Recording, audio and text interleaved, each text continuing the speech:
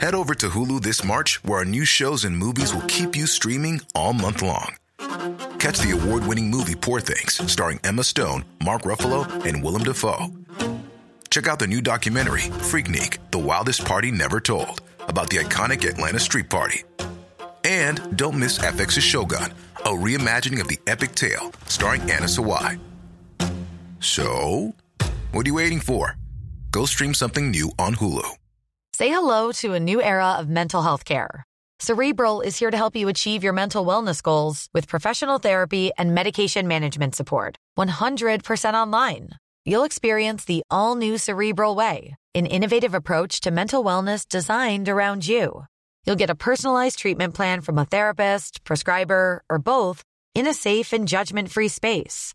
Your Cerebral therapist or prescriber will outline a customized plan with clear milestones along the way, so you can get to feeling your best. With Cerebral, you're not alone in your mental health journey.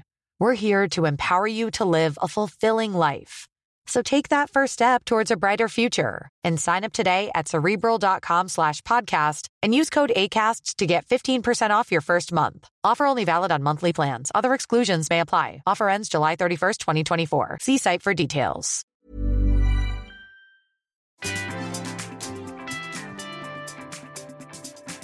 Well, hello, excellent people. Welcome to episode 3 of the Hot Mess Clubhouse, where we celebrate brilliantly funny women. This season, I, your host, Lucy Vine, am speaking to funny female writers, and this week I'm in joyful conversation with my talent crush, Rose Heiney. Rose is an award-winning screenwriter, novelist and playwright who's written for TV shows including Miranda and Fresh Meat. Earlier this year, her stage show Original Death Rabbit, starring Kimberly Nixon, won critical acclaim and is available to buy from Nick Hearn Books or Amazon. She's currently a writer on Armando Iannucci's new HBO show, Avenue 5, and she recently binge-watched all 6 seasons of Sex and the City. I mean, that's not relevant, but it's very cool. In this episode, we talk about going to Centre Parks together, toxic friendships, her writing career, and the pronunciation of Guylian, or is it Guylian? Hope you enjoy.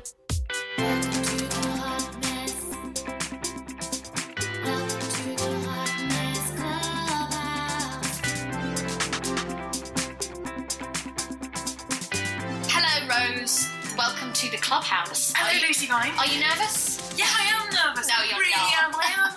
Do you get nervous in new situations? Oh, I'm constantly nervous. Really? I would say I'm nervous under all circumstances other than watching Parks and Recreation in bed eating dairy milk. That's the dream. I'm just very nervous person. I just want to spend my life doing that, though. That's the dream life, in bed with Parks and Rec. Yeah. Yeah. I mean, and actually, you can kind of choose it if you cancel a few other plans. If you just drop all your friends and family and acquaintances. Yeah. Perfect. I think that's the dream goal for life. But this isn't entirely new with us because we do know each other a little bit. Rose and I met, a year ago? When we were asked to come in and consult on this TV project, which sounds super cool. But I was fucking terrible and haven't been asked back. You were fucking brilliant, and I don't think anyone's been asked back. So I haven't been asked back. Either way, ever since then, I've been trying to become your best friend. How do you think that's going? It's going very, very, very, very well. Excellent. And I think we're ready for our first holiday.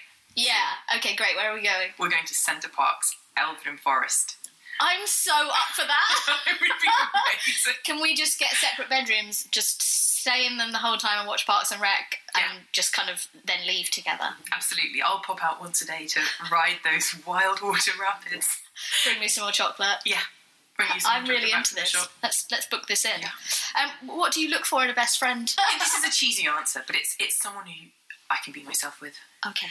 I think someone, where I genuinely want the best for them and sense that they genuinely want the best for me. That's really nice. And that feeling often that you've known each other for longer than you actually have. Yeah, that, when you don't see each other for ages and it's exactly the same when you do hang out. Yeah. Oh, that's really good. And that, was there some kind of, was this set up in some spiritual way before the beginning? I feel like I've known someone for a long time. Amazing. So I just made it too intense already. Yeah, damn it. Give me that. Just wanted you to say, somebody hot. Yes, just somebody hot, someone with really good hair. Yes. current best friend? Do you know, actually, after all that, I've never had best friends ever. Oh, really? I've always been. Do you have a big group then? I've always had a group, and actually, usually this might make me sound a bit, but kind of manipulative and sneaky. But I feel like I've always had a couple of separate groups. Yeah, as well. And it's weird when they mix, isn't it? It's weird when they mix, and now since the advent of WhatsApp, they are actually kind of literally a number of separate groups that I'm participating. Yeah. I've sort of officially sorted them. Yeah, WhatsApp has really kind of segregated us all, hasn't it? Yes. But I also do think that, like, best friends and relationships and groups of friends, that ebbs and flows. Definitely. Because, I mean, I do have best friends, but, like, some days I really hate my best friend, and, like, other days I really, like, I would tear off their skin and wear them because I love them so much. That's how I express my love. But that's fairly intense. Yeah. I like it. So I just wanted to give you a heads up in case I look at you in a way that makes you think that I'm going to remove your skin. Violently hating me or loving me so much I'm about to be eaten. Yeah, actually, it is a bit weird. I used to make lists of my favourite people, like top 10s, and then let people know where they were on that list. That's absolutely fantastic. I know that makes me sound like a shitty person, but I'm remembering I really want to do it again. I think so. It makes people super competitive as well, because they're like, oh, I'm only number 6. I want to get up into top 5. Affections. Exactly, yeah. So I like to create some kind of competitive spirit among my loved ones. Ideally. I've never formalised my league into a table. Yeah, well, consider it. Have a think about it. Yeah. Do you think I might make top 30? Oh, certainly. Oh, yeah. Yeah, really? certainly. Top 20? Top 15 or 10, actually. Oh, my God, that's amazing. In terms of favoured beings. That's really exciting. I'm pretty thrilled with that. What do you think about female friendship? Because it does get a lot of shit piled on it, doesn't it? Like that kind of idea that women are all competing with each other and all hate each other and all that kind of thing. I feel that if I find that I am in a friendship which feels as if it has some kind of toxic edge to it, then it's my responsibility to step away and deal with my shit and look at what's happening. And it may turn out that friendship's not a good one for me to be in, and perhaps never has, or it may just be that she's getting married and I'm sad that I'm not, and I need to go and deal with my sadness. Well, that's a very grown-up way of looking at it. Well, thank you. I kind of only want friendship to be a source of pleasure. Yeah, because otherwise what's the point, right? Otherwise what's the point? I think it's something about, like, I'm in my 30s now, and as you get older, it's just like, life really, really is too short for any kind of games and anything that isn't straightforward affection and a desire to be together and to collaborate. But I mean, friendship is something that you write so beautifully as well. Friendship and love and relationships and the sort of ups and downs and all that, and the darkness and the loneliness in relationships as well. But before we get into your work, I think it's snack time. Oh, great! Okay, I was promised snacks, and I'm so glad they're here. This is going to make such good noises on the podcast, right? Cool original flavour. Hold on, I've got posh crisps, chips, or not so posh crisps. Do you have any chocolate? Oh my God, you're kidding! Of course I have chocolate. I've got hobnob biscuits, and I have for you a little party bag of chocolate. You are joking. And you have to tell me a party bag. there's a variety of chocolate in this bag, and I need you to rate them and tell me what your favourite is, and I'm going to judge you on that. You've just gone up to number 5 in my friend league table, which I've recently did. I mean, you don't have to eat all of that now, but you can. Please do. I would encourage you to do so. This is such a... Okay, what's number 1 in that bag? Okay, for the listener, I'm going to describe this in full. This is a proper child's birthday party bag with balloons in it, with happy birthday written on it, and inside is the most wonderful selection of I'm going to say candy, because that's what it is. It's not like chocolate. Even our chocolate, because of all this like clean eating, nutri bullshit that's going on, I'm like, does that mean like 100% pure cacao with... I did also bring carrots, but I only did it to be just equal opportunities. Take them off. I'm taking it off the table. This is like proper old school treat chocolate. We have a Whisper Gold. I also brought a jar of Nutella. A jar of Nutella. Oh, amazing. We have Smarties. We have a Kit Kat.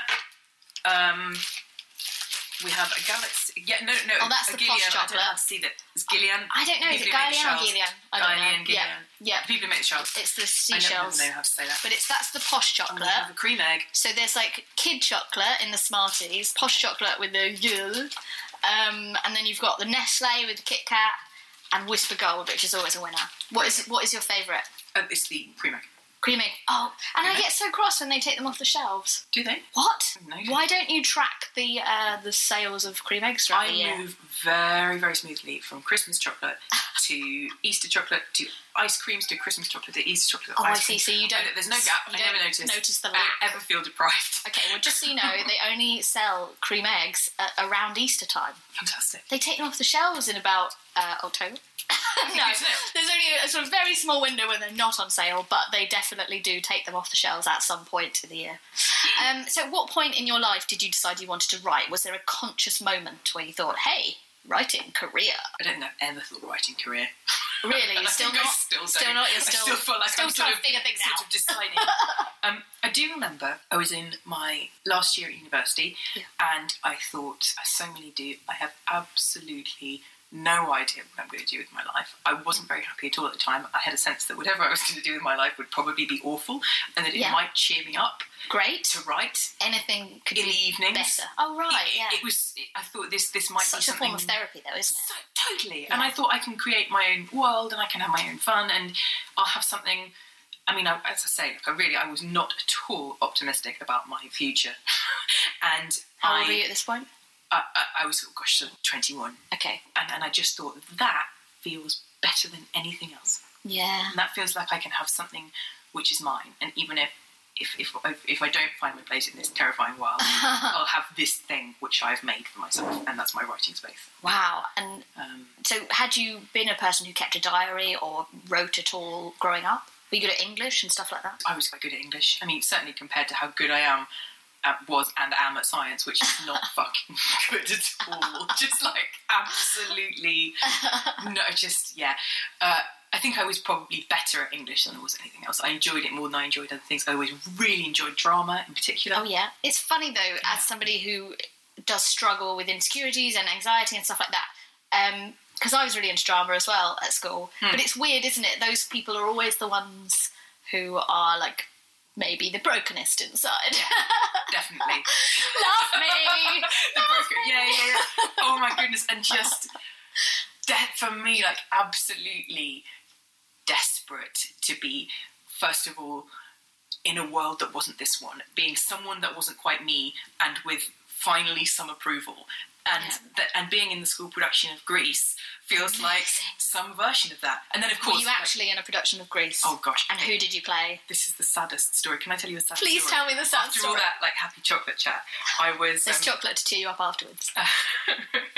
I was offered the part of Jan in the school production of Grease. Oh my God, that's amazing. Yeah, but Jan is... Oh, she's meant to be the sad... She's okay, let's be honest, she was the fat one.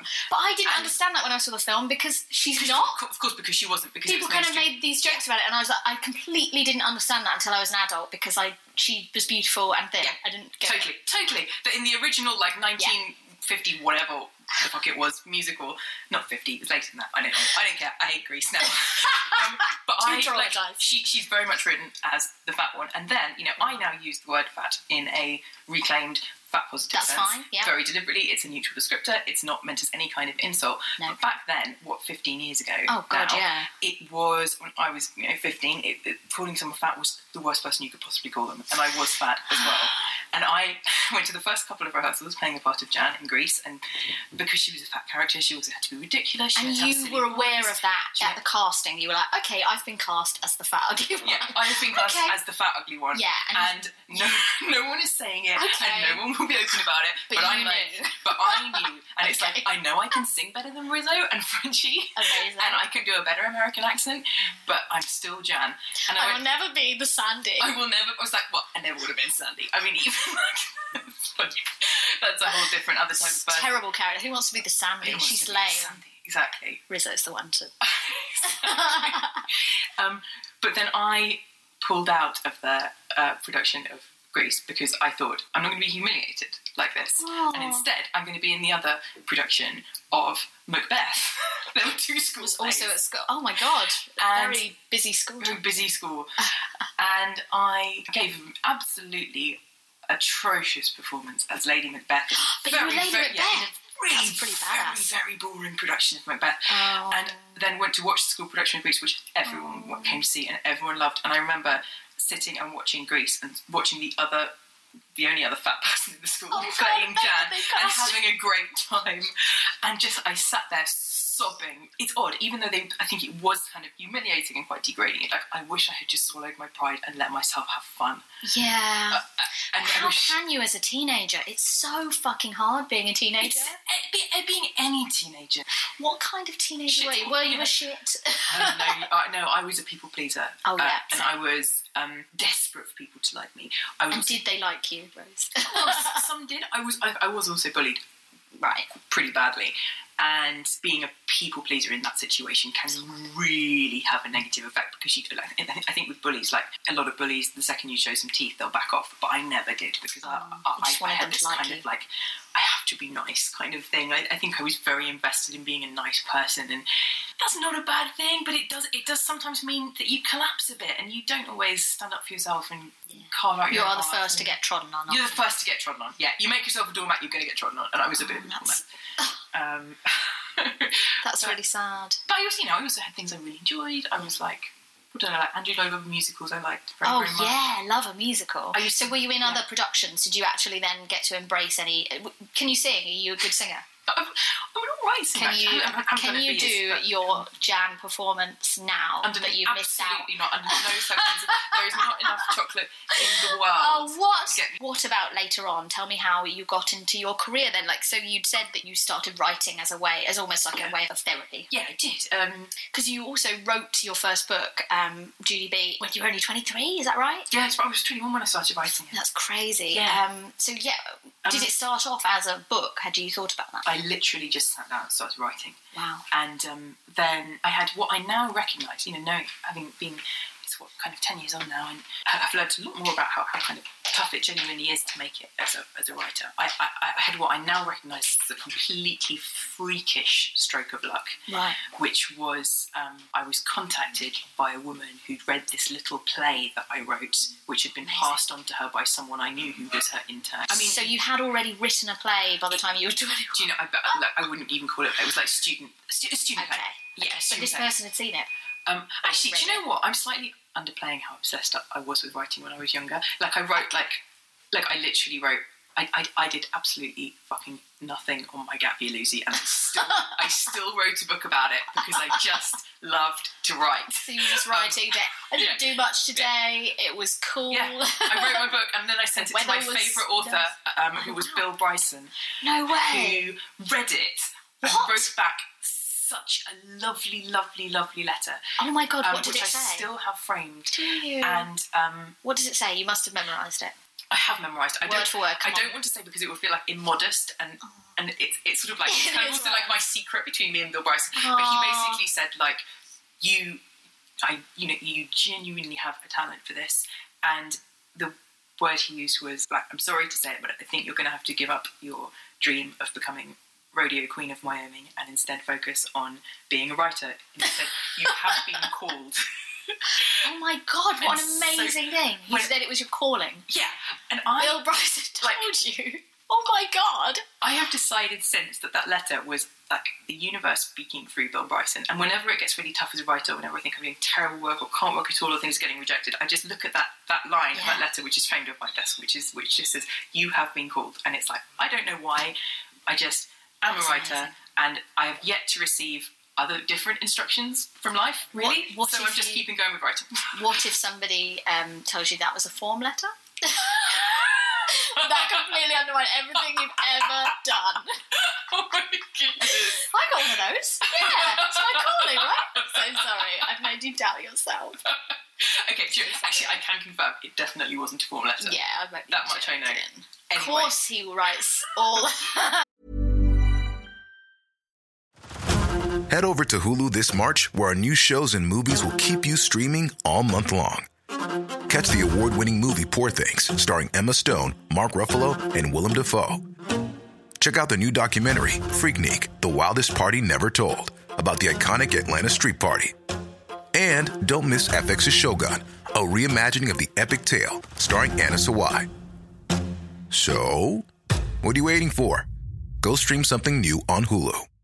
A lot can happen in the next 3 years. Like a chatbot may be your new best friend. But what won't change? Needing health insurance. United Healthcare Tri-Term Medical Plans are available for these changing times. Underwritten by Golden Rule Insurance Company, they offer budget-friendly, flexible coverage for people who are in between jobs or missed open enrollment. The plans last nearly 3 years in some states, with access to a nationwide network of doctors and hospitals. So for whatever tomorrow brings, United Healthcare Tri-Term Medical Plans may be for you. Learn more at uh1.com. Say hello to a new era of mental health care.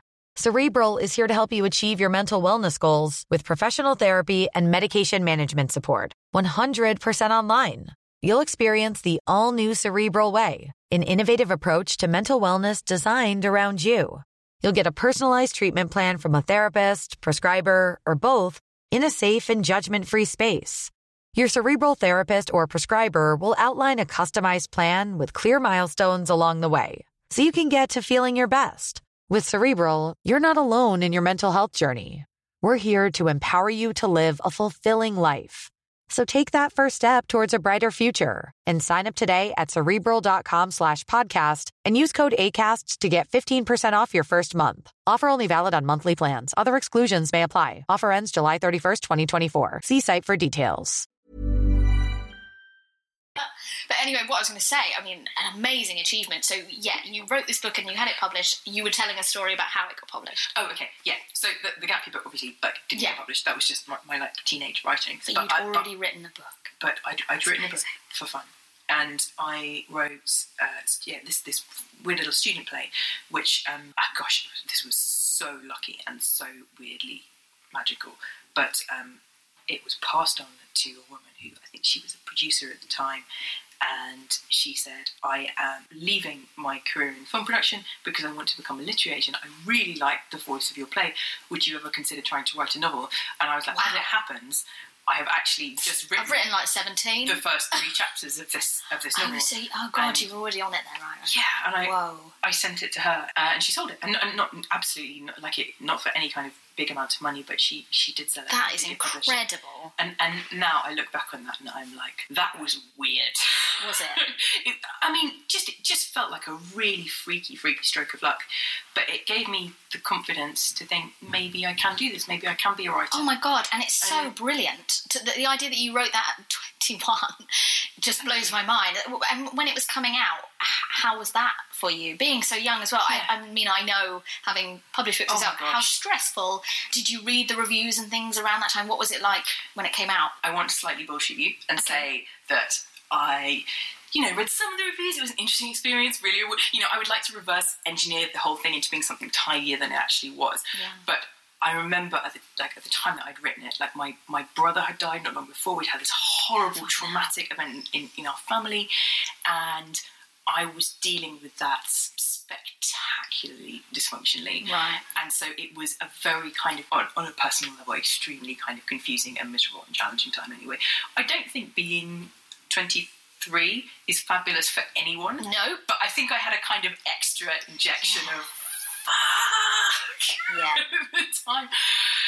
So it was a weird thing. But you did then carry on writing, and you do, the last thing that you, as far as I know, was the original Death Rabbit, which is something I went to see a couple of weeks ago and was so brilliant. Because you wrote it as a radio play, right, first? Yes. Is that right? Original Death Rabbit is a fictional story of a woman who goes viral online, and over the course of the following decade, going viral, and the way she deals with it completely destroys her life and takes her to some of the darkest places a person can go.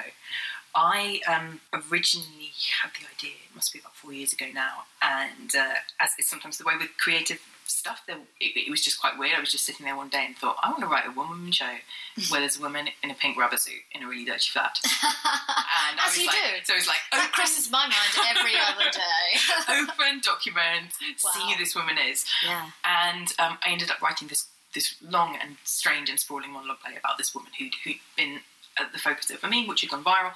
And I remember sending this to a producer I'd recently worked with at BBC Radio, and she said, I think if you sanitise this, it could be a radio drama. Wow. And I said, okay. And so I take out all my artistic integrity.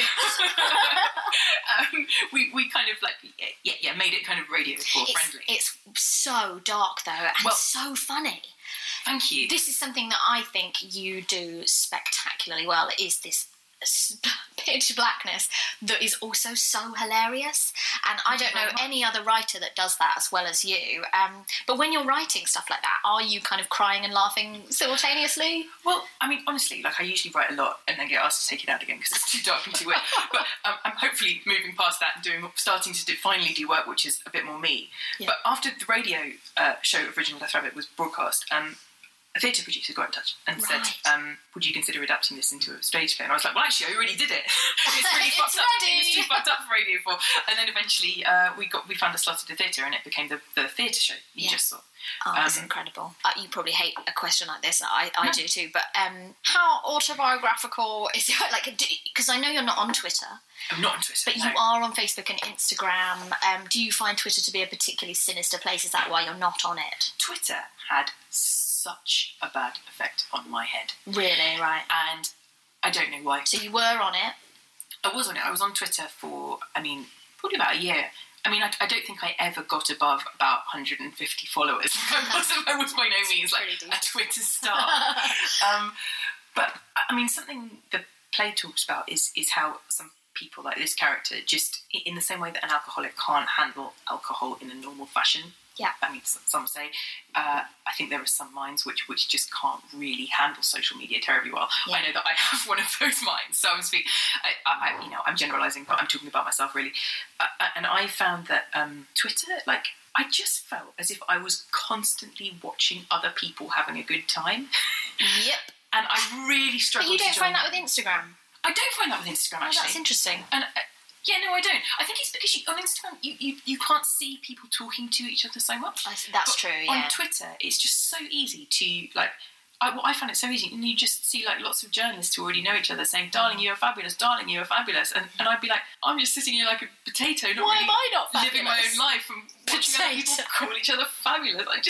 I felt very lonely on it, and it really wasn't good for me. So I also wanted to talk about the amazing TV things you've done, and particularly that incredible episode of Fresh Meat you wrote where Vod ODs. Oh my goodness! Yeah. Which is just such a brilliant episode. Did you love writing that? I'm so pleased. I love. Oh my god, it's amazing. It was always I found that it absolutely terrifying because I was very young and it was my first job, and It was like Sam Bain and Jesse Armstrong were these were absolute kind of gods, heroes to me.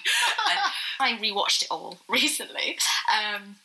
Only nailed 4 seasons in the last couple of weeks. Oh yeah, brilliant. I've got no life. But that episode in particular, I wanted to talk to you about the sort of shitty human nature thing when it comes to other people's sobriety, because I was relieved when Vod didn't go to rehab.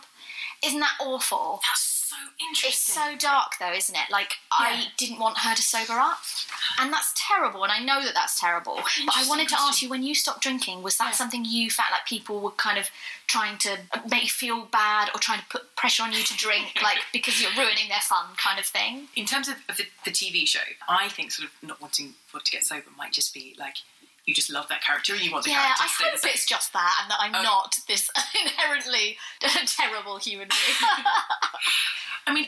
I got sober when I was 24, and I absolutely did encounter some resistance, but the people who I encountered the resistance from aren't people who I'm in touch with anymore. Right. I think I missed the first party I went to sober. Someone literally grabbed me and shoved up some Jägermeister in my face and said, drink this, what do you do? I remember my attitude was, I was so determined to get sober that I was just like, I don't fucking care. You can put all the Jägermeister you want in my face. I'm just not drinking it. I'm like, I was really, it was probably the most determined I've ever been in my life to do anything. Yeah. And so I think I just didn't really care what anyone else thought.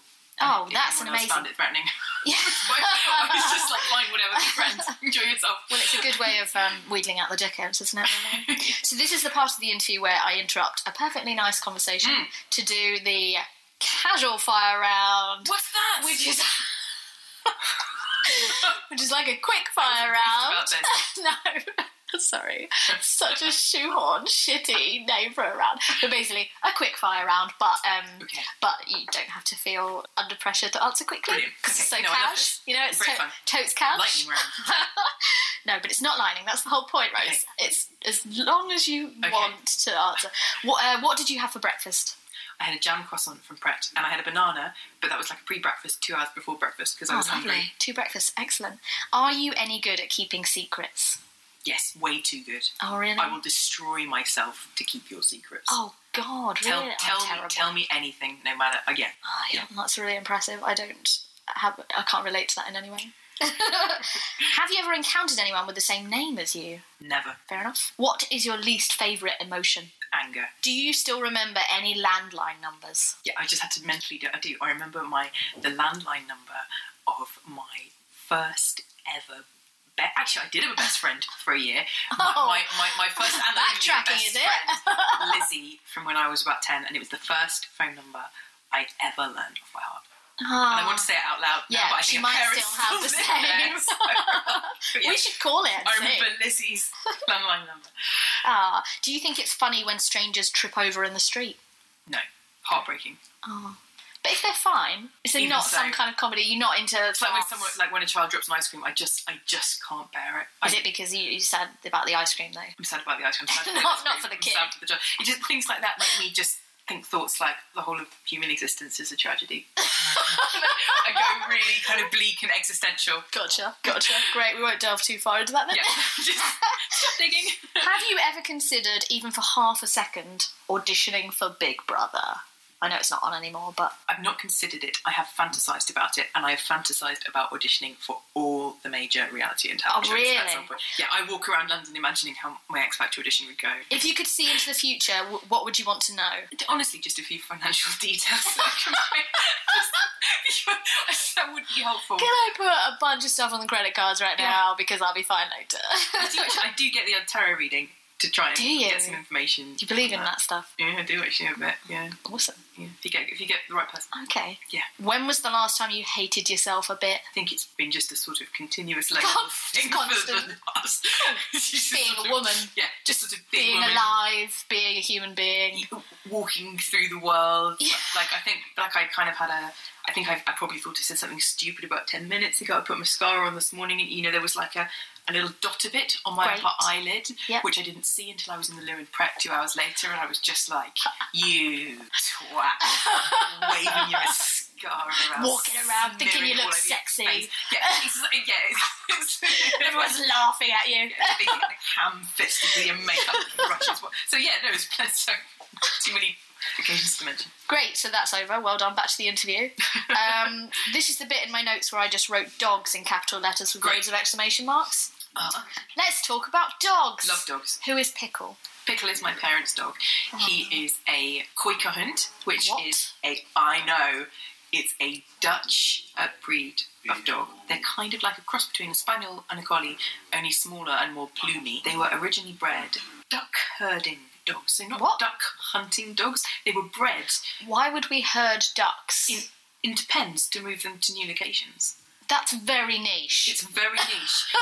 And so Kooikerhunds have very, very plumy feathers. Do we have like a separate dog that we've bred to like herd geese, for example? Is it? I mean, do we have a dog breed for every single other sort of farmyard animal to herd? Okay, cool.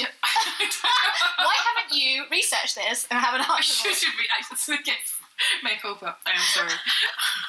Oh yeah, I mean, what I would really like to do right now is spend the next 25 minutes just Googling dogs with you, but I don't think that would be that fun to listen to. You've got 2 dogs at your laptop screensaver. Yeah. They're your 2 little... Ivy and Teddy, yeah. Oh, they're so gorgeous. Yeah, Teddy is a girl, before you start saying he. Before you start throwing the he pronoun around. Yeah, Teddy is a girl. Named by my mum because she does look... I was about to say he.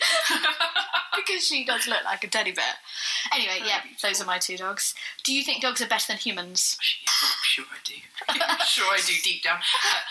The answer's buried deep within me and I can't access it, but I'm sure it's yes. I feel like my dogs taught me how to love. I didn't know how to love forward. But I mean, they only taught me how to love dogs, not humans. Yeah. Truth. Yeah. You also have Mackerel the cat. Mackerel the cat. I really like cats, not as much as I love dogs, but most cats are arseholes, aren't they? Is Mackerel an arsehole? He has very, very, very good boundaries. Oh. And he does not care about your feelings while he's enforcing those boundaries. Like, if he doesn't want the stroke, he's just walking off. Great. I mean, maybe we should just all be more cat. Don't you think? Like, I don't want to get stroked. I need to be more cat. I need to be more like, just fuck off. I don't like, or just claw at their face. Yeah, I definitely need when to people be try more and cat. stroke me. I'm going to be more cat now. Would you write a play or a script which just centres around a dog and a cat teaching people how to be better? It's just me pitching. Isn't that Marley and Me? Oh. Okay, but don't cast We've Owen already done Wilson and Jennifer Aniston in it. And also, I feel like we could do a Marley 2, or has there been a Marley 2? There's probably been a Marley 3 or 4. I mean, I'm immediately going to go and look that up for my afternoon viewing. But I don't think a cat would teach you how to be better. I think a cat would teach you how to be worse. That would be like a kind of dark film. But they would, like you say, teach you boundaries and stuff, wouldn't they? Yeah. Cat. Yeah, true. Maybe women in the age we live in now do need to just channel cats. Yeah. Men channel dogs. Be nicer, be more pure. Don't rape people, stuff like that. Yeah, that would be Women channel cats. Have better And boundaries. just claw at everybody around you. Claw at everyone around you. Yep. Scream in the street at night. Yeah, great. Have sex on rooftops. Have sex on rooftops. It's a great idea. We have talked a bit about your teenage acting, but we haven't talked about your grown-up acting, because you are technically an actor as well, right? Not anymore. Come I on. used to be. No, not at all. Would you I haven't done it never for years. Haven't even write tried. anything to cast yourself in, which seems to be kind of a big thing these days, don't you think? No, never, ever, ever. I wouldn't wouldn't to. do it. Like, maybe, like, no, actually, no, I'm not an actor. You don't want to do it? No. Because I did look at your IMDb page, and I feel like you were just in crime dramas, a couple of crime dramas, is that right? My whole acting career, which, as I say, is 100% over as far as I'm concerned, was one episode of Miss Marple and one episode of Lewis. Yes, that's what I mean. That's amazing. And I thoroughly enjoyed both. I remember thinking, this is... Can I find you on YouTube? I didn't. Yeah, definitely. Oh yeah. my God, amazing. I'm going to do that. It was, the whole thing just felt like a total steal. In that I'm being paid, like, really, like, back then in my life, it was like quite a lot of money to just be picked up in a big car and then put in a bonnet and given meals and do almost nothing, then go home. I mean, I just, as you can tell from that, I was never a very committed actor. And I was like, if I thought that I could have an acting career where I just played one-line parts in ITV crime dramas and never had to, like, build any skill or do any actual real work, right, I would go like a shot. I would be well up for that. So you didn't ever consider the whole, like, moving to Hollywood, doing that stuff? No, not in a million years. It was, you know, I'm glad I had to go, and but I'm very, very, very, very glad that other people are actors, so I don't have to be. Yeah, I'd rather be behind the scenes. Definitely, yeah. I'm a behind the scenes mouse person. I'm a face for podcast type. Yeah. But have you ever lived abroad, done that kind of thing? I'm too cowardly. I've never done it. Too stuck in my ways. Yeah, no, I've never done it. I'd like to. I'd like to live in America. Oh yeah, let's do it together. Yeah, we'll let's go do it straight together. from Centre Best friend Parks. adventure. What? Straight from Centre Parks. Where in America? Well, I always thought New York, but I don't know. I did go to LA last year and spent the whole time on Venice Beach, which was lovely. Did you stay there? Yeah, it was really nice. Brilliant. On that note, in the words of my Lord and Saviour RuPaul, do you have anything to plug? Would you like anybody to follow you on social media, or no, or send you cash in an envelope? Is there nothing? No, that I mean, you would I really like? enjoyed this party bag of chocolate good. that you gave So me. if people would like to send party bags of chocolate to Rose, If you feel moved to buy the playtext of Original Death Rabbit, you can buy that from Nick Hearn Books or Amazon. I was going to say, is there a way of people still? Absolutely, it's amazing. a published text. That's amazing. So you can buy that, and you can. I mean, the London run of it has now finished, but you can perform it so in your good. living room. I wish I was doing this sooner so that people could still go and see it. Oh well, maybe one day. Maybe I'll have another. Maybe this podcast will make it come back. Now everyone knows how much I love remakes. Thank you so much for joining me today, Rose. And thank you everyone out there. Please rate and subscribe if you have a minute. Bye!